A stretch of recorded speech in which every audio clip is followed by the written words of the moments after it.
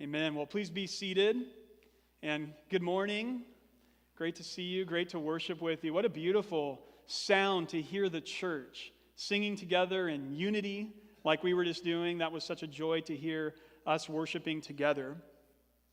Hey, I want to point out a family to you this morning that's visiting us. And I know we don't normally do this, so I'll explain to you why in just a moment. But I just want to point out Pastor Nate and his wife Allison and their children who are here today. And the reason for that is because Nate pastors Anthem Chapel, which is, of course, right here in Goleta. And you know as a church that we regularly pray for other local churches that are faithful, that are preaching the gospel and loving this city. And, of course, we pray for Anthem Chapel several times a year as a church family on Sunday mornings. And so if you don't know Nate and Allison, I want you to be able to have a face for the names, to know that we are praying for them. And I just want to tell you guys we love you. We appreciate you. We're so thankful for the Anthem Chapel family. And we're thankful to be partners with you in the gospel in this city. So love you guys. Thankful for you.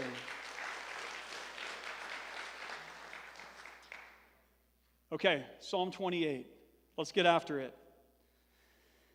Another beautiful psalm that David has written for us. King David, the worship leader, one of the worship leaders of Israel, and a great poet. And one of the themes that immediately emerges here in Psalm 28 is the idea of silence, relational silence.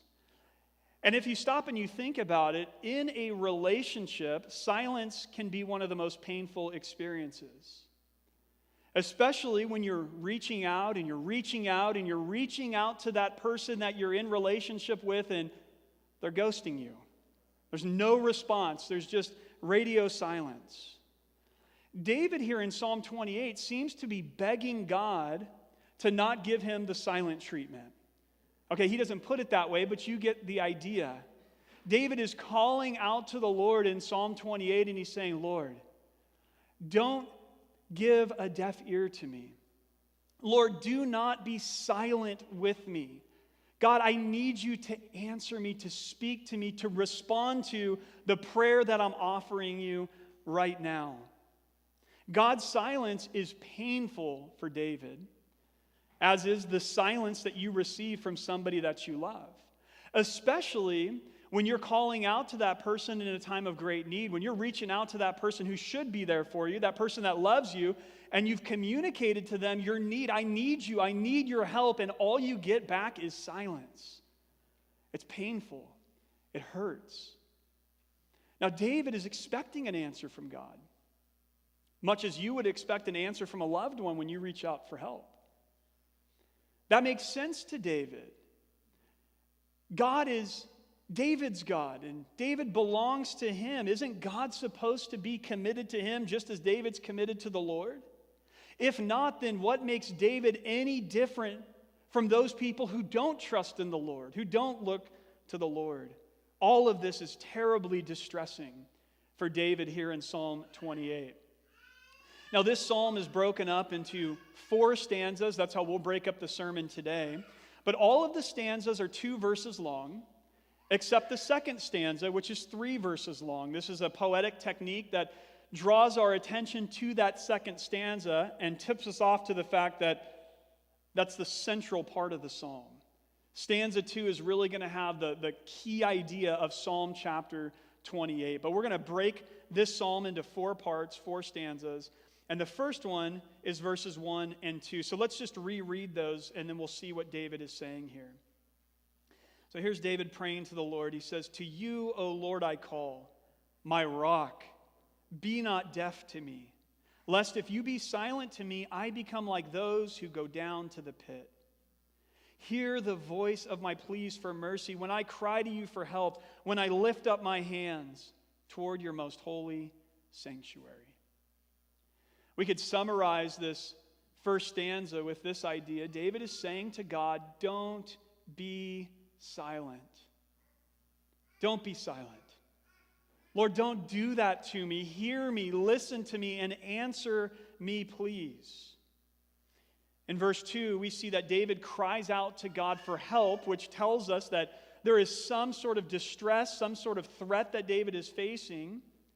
And his fear here is that God will be silent to him, which will lead to his death. That's what he means in verse 1 when he says that he will become like those who go down to the pit. The pit was an expression that referred to Sheol or Hades, the place of the dead in the Old Testament. And David's saying, look, God, if you don't answer me, if you don't respond to me, if you don't deliver me from my trouble, then I'm going to be no different than those who end up dead. Now, what is this life-threatening scenario that David is facing? Well, like a lot of these Psalms, we don't exactly know. It's not perfectly spelled out for us. Some commentators of the Old Testament think that it's an illness, that David is perhaps sick and he's facing a life-threatening illness. To me, that seems unlikely, especially considering verses 3 through 5, where the real threat here seems to be enemies, people that are against David. Could also be the threat of war or violence against the kingdom. Of course, David was the king in Israel, so he was in charge and responsible for national security. And if somebody invaded the kingdom and defeated them, they're going to take the king and they're going to execute him. And so that could perhaps be it. Maybe it's people who are plotting against King David from within or from without the kingdom, strategizing how can we take out the leader of Israel. The most interesting thought, though, comes from verse 3, where David is afraid in verse 3 that he might be lumped together with the wicked, that God might bring David into the group of the wicked and judge him along with them. Could it be that David was being accused of being a part of a conspiracy at some point, either before or after becoming the king? We just don't know for sure. But what we know from this psalm, like many of the other psalms of lament, is that David is facing an intense and distressing personal crisis. He needs God to rise up. He needs God to act on his behalf. He does not have the human resources to solve this himself, and so he needs the Lord to step in and to solve this. David's neediness is even seen in his physical posture here in verse 2. Notice that David in verse 2 has his hands, they're lifted up toward the temple, probably not in praise, probably in supplication. And not just the temple or tabernacle at this point, but the word there is unique in the Old Testament. It refers to the holiest place or the Holy of Holies within the tent of meeting. As many of you know, this is a reference then to the place where the Hebrew people understood the very presence of God to be. And David is lifting up his hands in the direction of the Holy of Holies, and he is saying to the Lord, I need you. Would you help me? And he's got these open hands signifying that he needs to receive something from God. He's in a desperate place. He's in a needy spot. This brings us then to the second stanza of this prayer. David moves now from saying, don't be silent to me, Lord, to saying essentially, don't be lenient. And he's going to be referring to those who are workers of evil. He doesn't want God to be lenient. Look at verses 3 through 5. He says, do not drag me off with the wicked, with the workers of evil, who speak peace with their neighbors while evil is in their hearts. Give to them according to their work and according to the evil of their deeds. Give to them according to the work of their hands. Render them their due reward. Because they do not regard the works of the Lord or the work of his hands, he will tear them down and build them up no more. This psalm, like most of the wisdom literature in the Old Testament, makes the assumption that people belong to one of two communities. People belong to either the community of evildoers or the community of the faithful. And not only that, the psalm assumes that God relates to these two communities totally differently. And so David here does not want to be associated with the community of evildoers. He's saying, Lord, don't lump me in with them. Don't drag me away, drag me off with the evildoers. David knows that these people will be dragged off in verse 3, and he knows that these people will be torn down and not built up in verse 5. So he wants nothing to do with that. Lord, don't let that be my end. Don't lump me in with these workers of evil. Now let's talk for a moment here about who these people are that David is referring to. He's not talking about people who have just done wrong things from time to time, people who are imperfect, right? That would include every single one of us, every person who's ever lived and who will ever live, except Jesus, is imperfect. We're all sinful. So he's not referring to that. He's referring to people who are devoted to a life of wickedness, a life of evil, a life of sinfulness, because, and this is the most important part, because, according to verse 5, they do not regard the works of the Lord or the work of his hands. Now David is getting at the motive underneath the evil. That idea that they do not regard the works of the Lord or the work of his hands means that they do not acknowledge God's presence or God's power in the world. They treat God flippantly.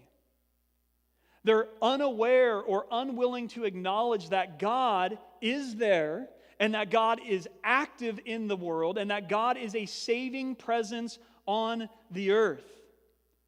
They reject that. They deny that. They ignore those realities. And because they ignore those realities, because they think that either God is not there, or God is unaware, or God does not care.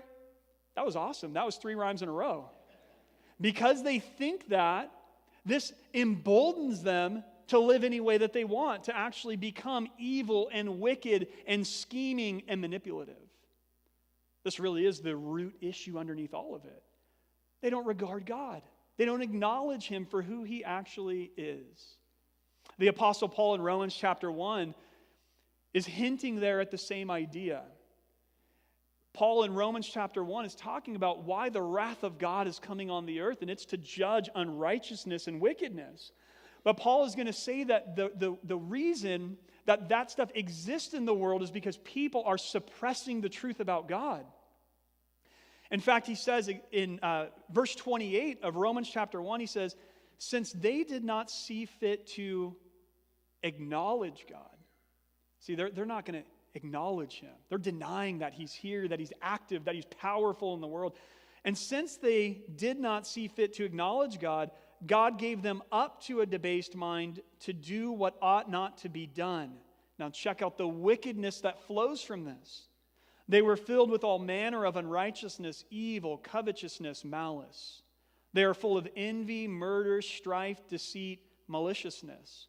They are gossips, slanderers, haters of God, insolent, haughty, boastful, inventors of evil, disobedient to parents, foolish, faithless, heartless, ruthless.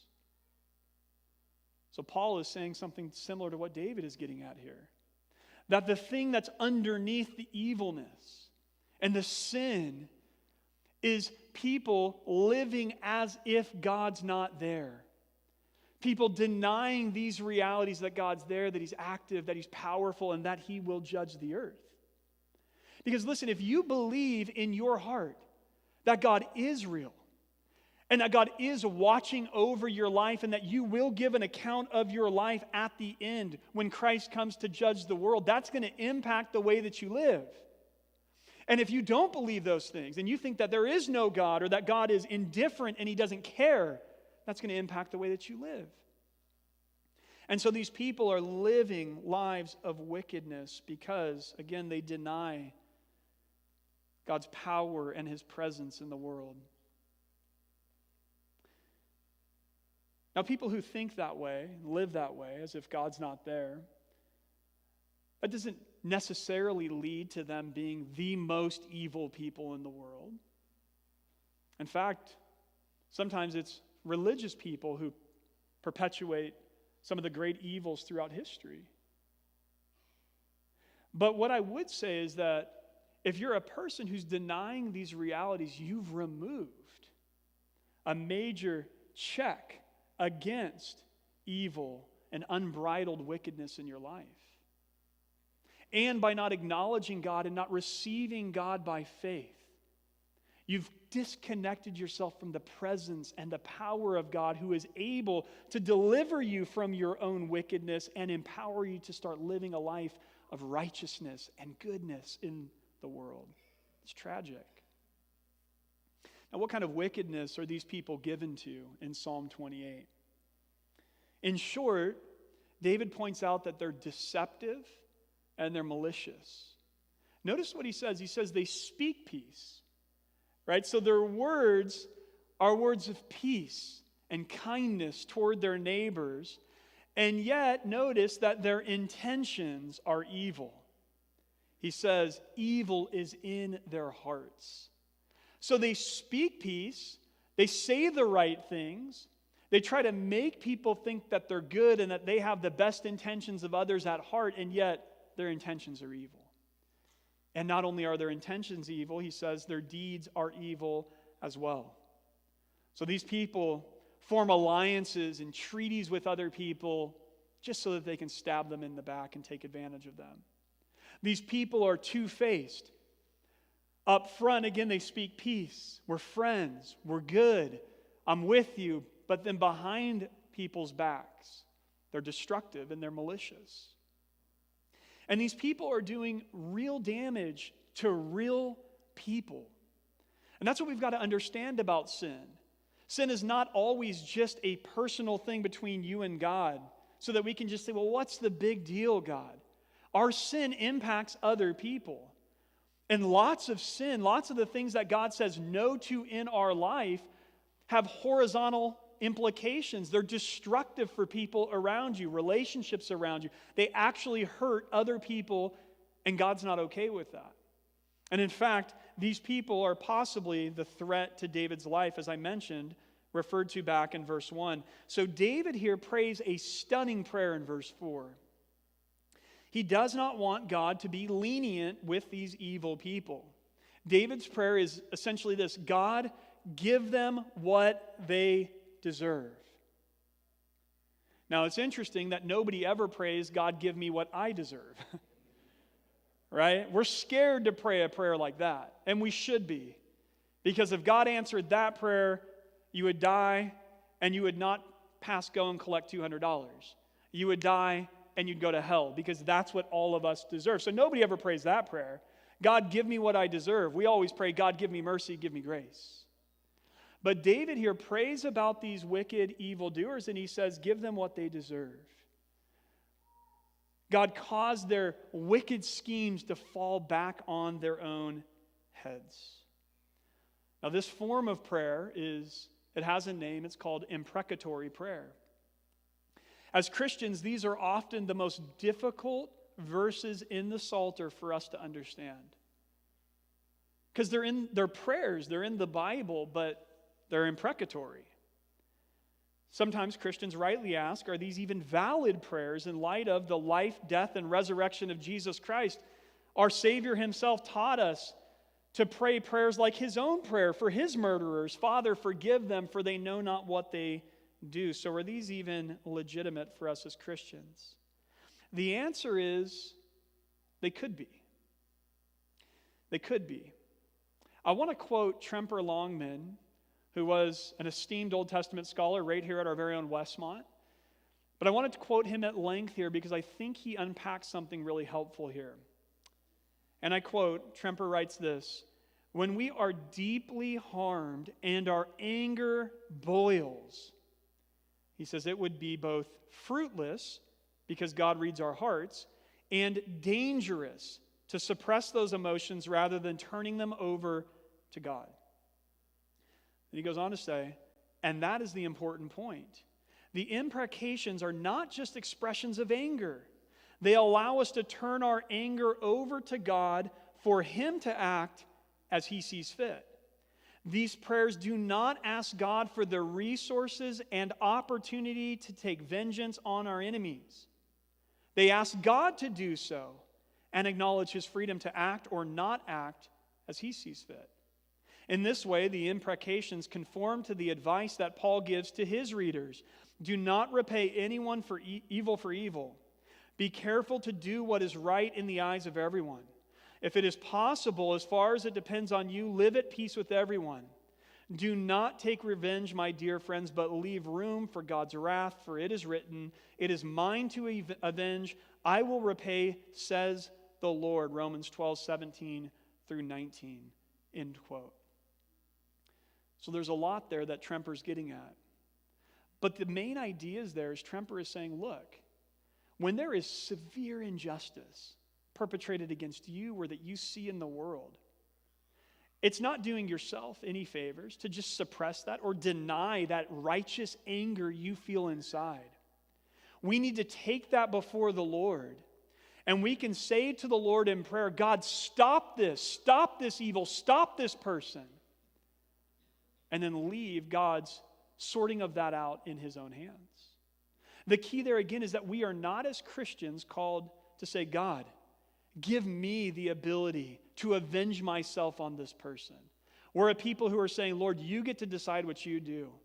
But God, you have created me in your image, and this injustice is wrong, and I declare it to be wrong, and it grieves my spirit.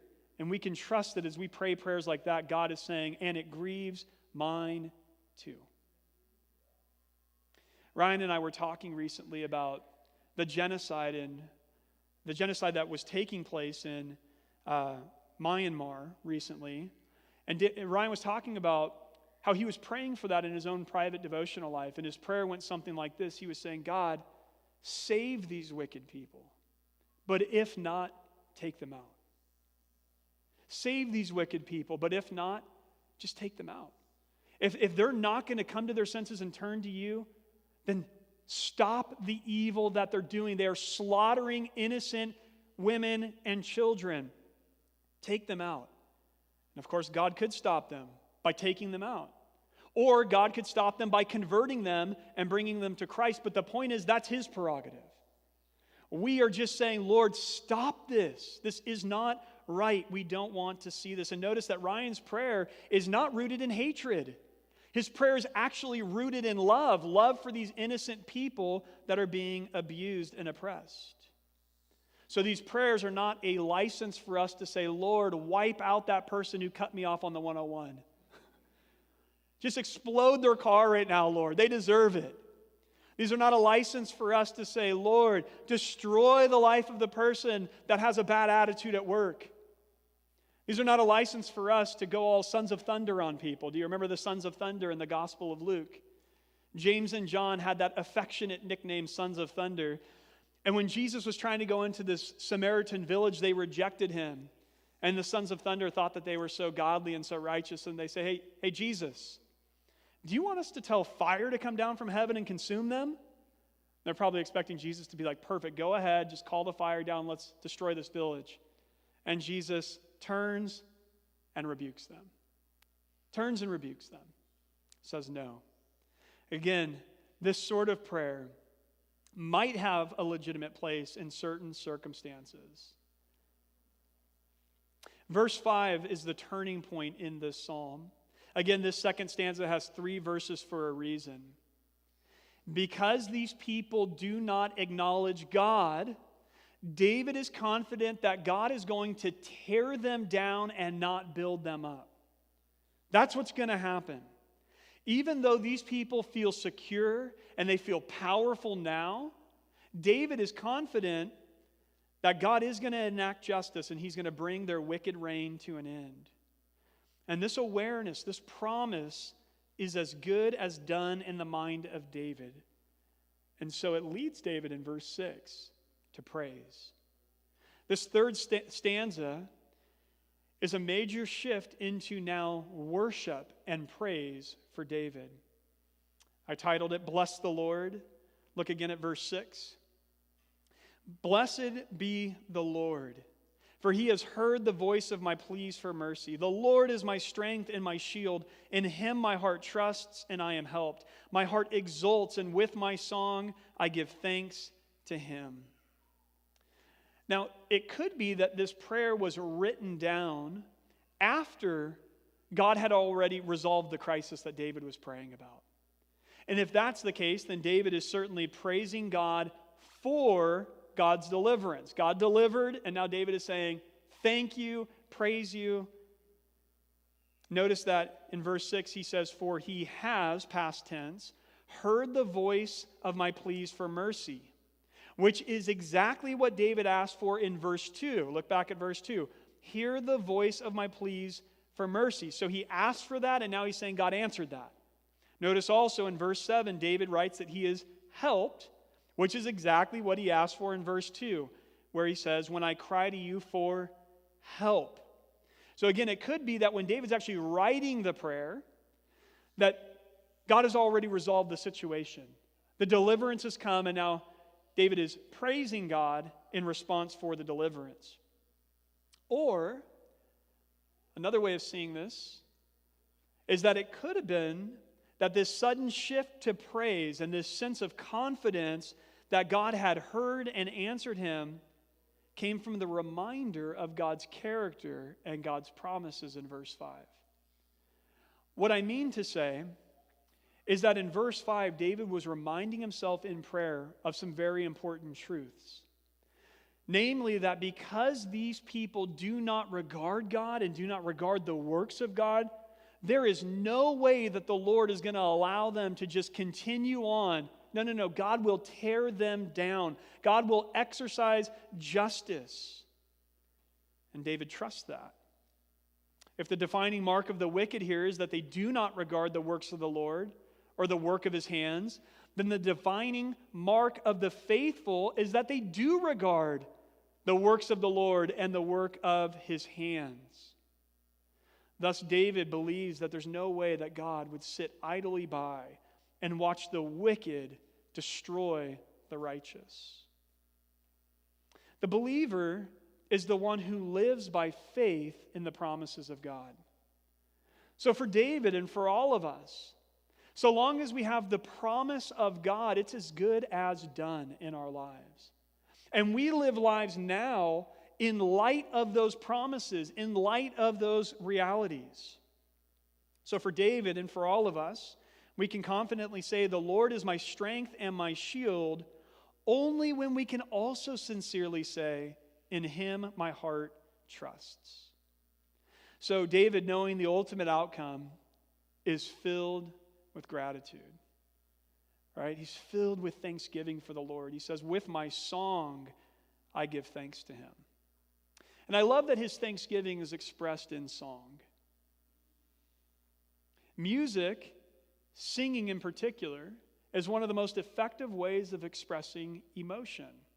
And we see this often in the Psalms, that gratitude and thanksgiving resounds in praise, in singing among God's people. And so for all of us who are followers of Jesus Christ, gratitude and joy should naturally resound in passionate singing to our God. That's why it's so beautiful and so encouraging when the church is singing at the top of our lungs like we were 25 minutes ago now. It's encouraging. It's a response in our heart, a grateful response. It's a way of offering thanksgiving to God. And sometimes we come to these places, we come to a church service, or we come to a time of prayer, and it's hard for us to be grateful. It's hard for us to be thankful because of the circumstances that we're facing. What do we do with that? How do we deal with that? Well, the answer is to stop and to remind yourself of what God has done for you to deliver you. David experienced real deliverance from God, and that just stirred up his heart to worship, filled his heart with thanksgiving and gratitude. He was facing death. And family, so are we. But not just physical death. Apart from Christ and his sacrifice on the cross, and apart from his resurrection from the grave, you and I are facing eternal death and separation from the presence of a good God. And yet, God loves us so much that he sent his own Son to save us and to deliver us so that we can have life everlasting. And if we're looking at the circumstances of our life and they're so bleak and they're so discouraging and they're so depressing that we can't find motivation to praise, we've got to go back to the gospel. We've got to get our feet on something that's deeper and more permanent than our temporary circumstances, and the gospel is exactly that. We look to the cross, we look to the resurrection, and so long as we keep our minds and our hearts bathed in the good news of the gospel, we will be a worshipful, grateful, thankful people forever. This is the key. Okay, let's look at this last stanza and we'll close. David now shifts his attention, and the final prayer could be summarized this way. He says, "Bless your people. Bless your people." Look at verse 8. "The Lord is the strength of his people. He is the saving refuge of his anointed. O save your people and bless your heritage. Be their shepherd and carry them forever." Notice that in these final two verses, the "I will bless the Lord" of verse 6 becomes, "Oh, bless your heritage," or your people, in verse 9. The scope of the prayer moves beyond the individual to the nation. In verse 8, the Lord is now not only the strength of the psalmist David, but he's the strength of his people, precisely because he is the saving refuge of his anointed, a reference to David himself. As God delivers the king from his trial, it brings salvation for all of the people. And I just love that that's a picture of how salvation works for all of us. As God delivered our King, Jesus, from his trial, death on the cross, that brings salvation for all of the people. He's our anointed one. He's our Messiah. That's the word there. He's our representative leader before God. And so as God delivered him through death on the cross and through payment for sin and raised him to new life, salvation extends outward to all of God's people. For every single one of us who are in Christ and who are under his lordship, he's our King, he's our Messiah. Guess what? As citizens of his kingdom, God's deliverance of Christ is God's deliverance of you and of me. This is how salvation works. James Montgomery Boyce, that renowned Presbyterian preacher, points out the tendency of David here in verses 8 and 9 ought to be a pattern for us. Boyce says, when God answered David's prayer, David does two things. Number one, he gives thanks, which is what we already talked about in verses 6 and 7. But number two, he asks God to bless others in like manner. See, our prayer lives are not just about us and our own needs. There's certainly a place for that. And I would even say that's the beginning point of our prayer lives. I mean, we need to be rightly aligned with God. We need to be at a place of health before the Lord. But our prayer lives are not just about us and our needs. Our prayer lives are about seeing ourselves as one member among the people of God. So that when we pray to the Lord, it's not just about me, it's about we. That the very same blessings that we want, the very same things that we know we should have in our lives in order to glorify God should be the same sorts of things that we want for everybody in the household of faith. That our prayers should work themselves outwards to other people. It's not just about me, it's about we. Now the psalm here ends on a beautiful high note with a plea for God to never let them go. He says to the Lord, "Be their shepherd and carry them forever." That shepherd language we've seen before, of course, nowhere more clearly than Psalm 23. But David has this concept that God is the shepherd of his people. It's a tender, relational metaphor. The shepherd leads the sheep. The shepherd guides the sheep. The shepherd provides for the sheep. The shepherd protects the sheep. And so David is saying, even though he as the king, in a sense, functioned as an under-shepherd over God's people, David realizes, I don't have the resources to lead these people. I can't carry them forever. Lord, you're the true shepherd. Would you shepherd your people? And I love this. And would you carry them forever? Notice that the priority is on his strength and not ours. That we are all like sheep. We're weak. We're frail. We're dumb. We get ourselves off the right track. But we can have confidence about our future because we have a shepherd who's guiding us, and even when we fail to listen to his voice, he leaves the 99 and he goes after the one, and he picks us up, he throws us over his shoulders, and he carries us back to green pastures. He brings us back to the place that we really need to be if we're going to thrive and if we're going to flourish as image bearers of God.